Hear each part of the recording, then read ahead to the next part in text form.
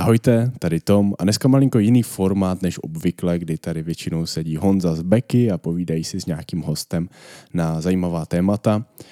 Po případě, když máme záznam z nějakého předešlého klikostelu.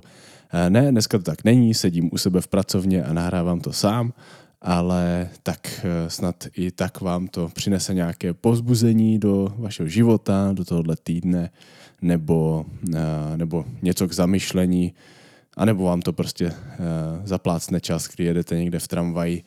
Ale tak jak tak se budu snažit vás povzbudit a přinést třeba nějaký fresh pohled na věci nejenom z Bible, ale třeba i v životě. A otvíráme novou sérii, kterou jsme začali u nás v obýváku a ta série se jmenuje Začni, snít. A podtitul té série je Sny, které ti nedají spát. Sny, které ti nedají spát.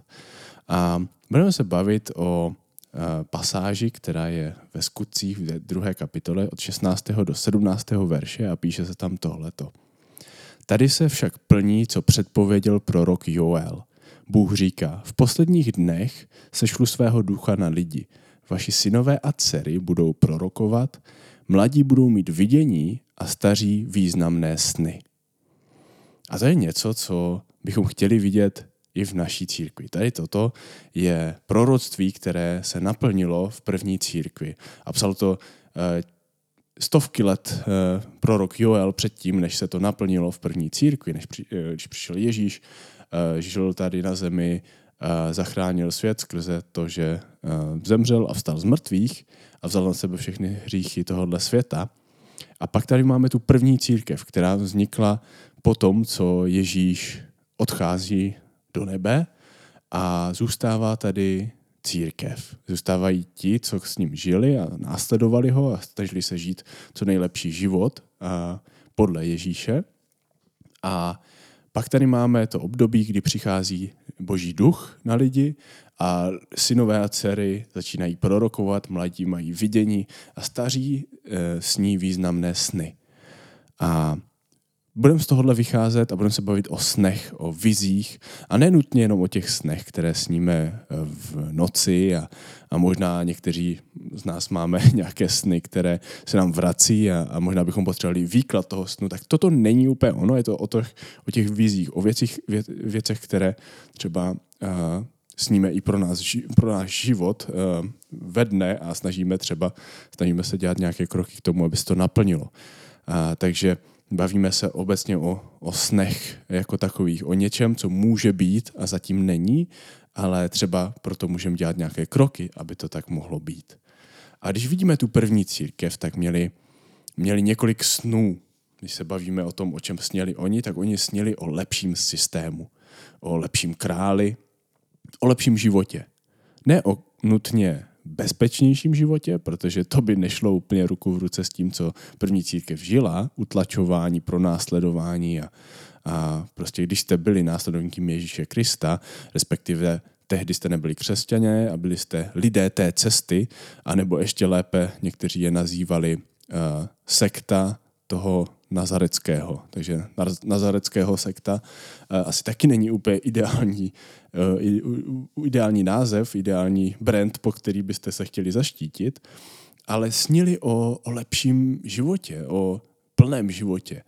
Snili o lepším králi, kterého nechtěli svrhnout nějakým protestem ani nějakým systémovým krokem, ale chtěli žít v systému, který byl zlomený, byl špatný, ale žít s mindsetem toho, že mají lepšího krále. Něco, co přesahuje ten špatný a nepříjemný svět.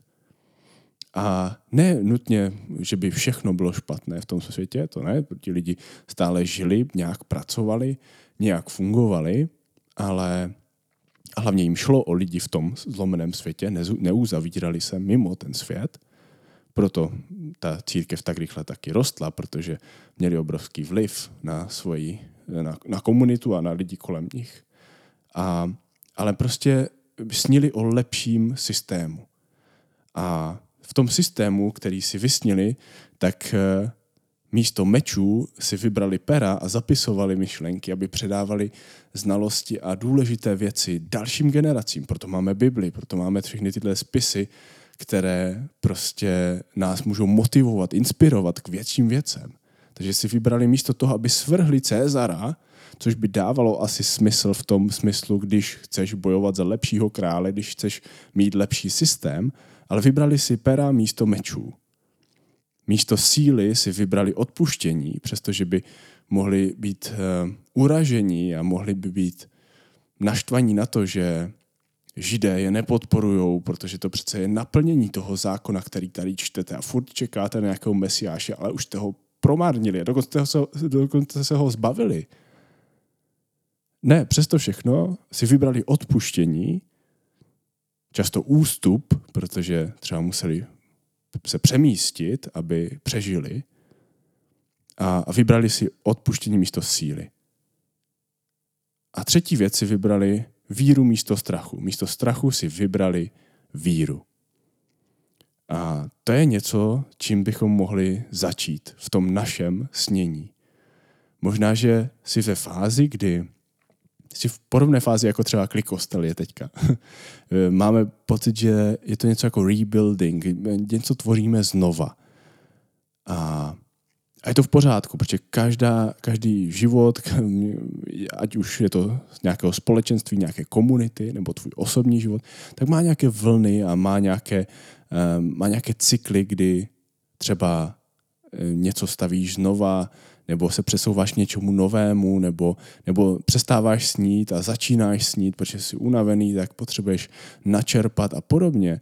Nebo možná hledáš, kde vůbec tvoje víra pramení, z čeho pramení a na čem stojí. Jsou to pevné základy, nebo jsou to ostatní lidé, je to něco nestabilního, jsou to emoce, na čem to stojí.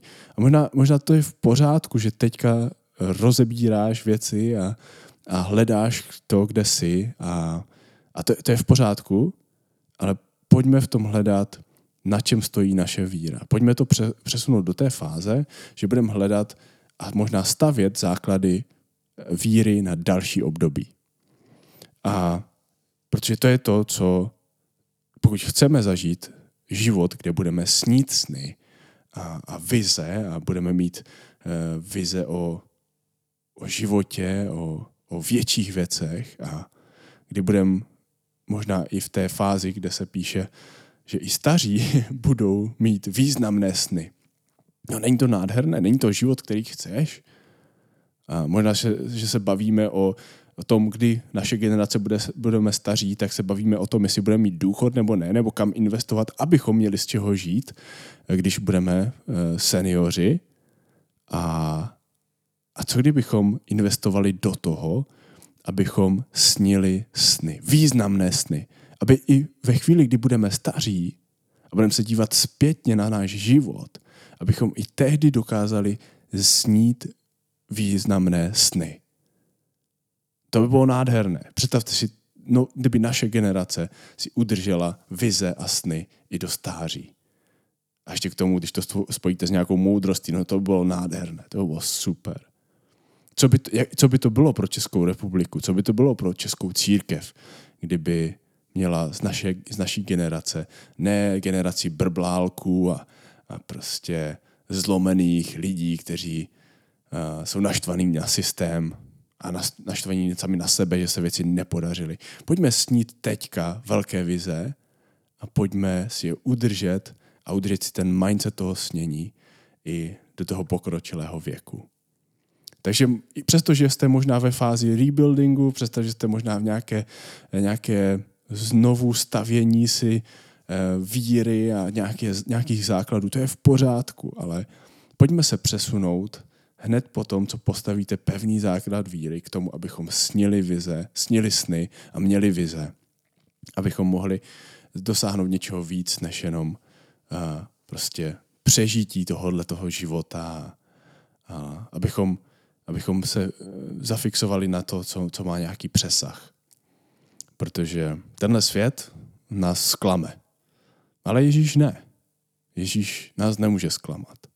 A církev tě určitě zklame, protože jsou tam lidé a lidé tě zklamou, to je zaručené, ale Ježíš ne.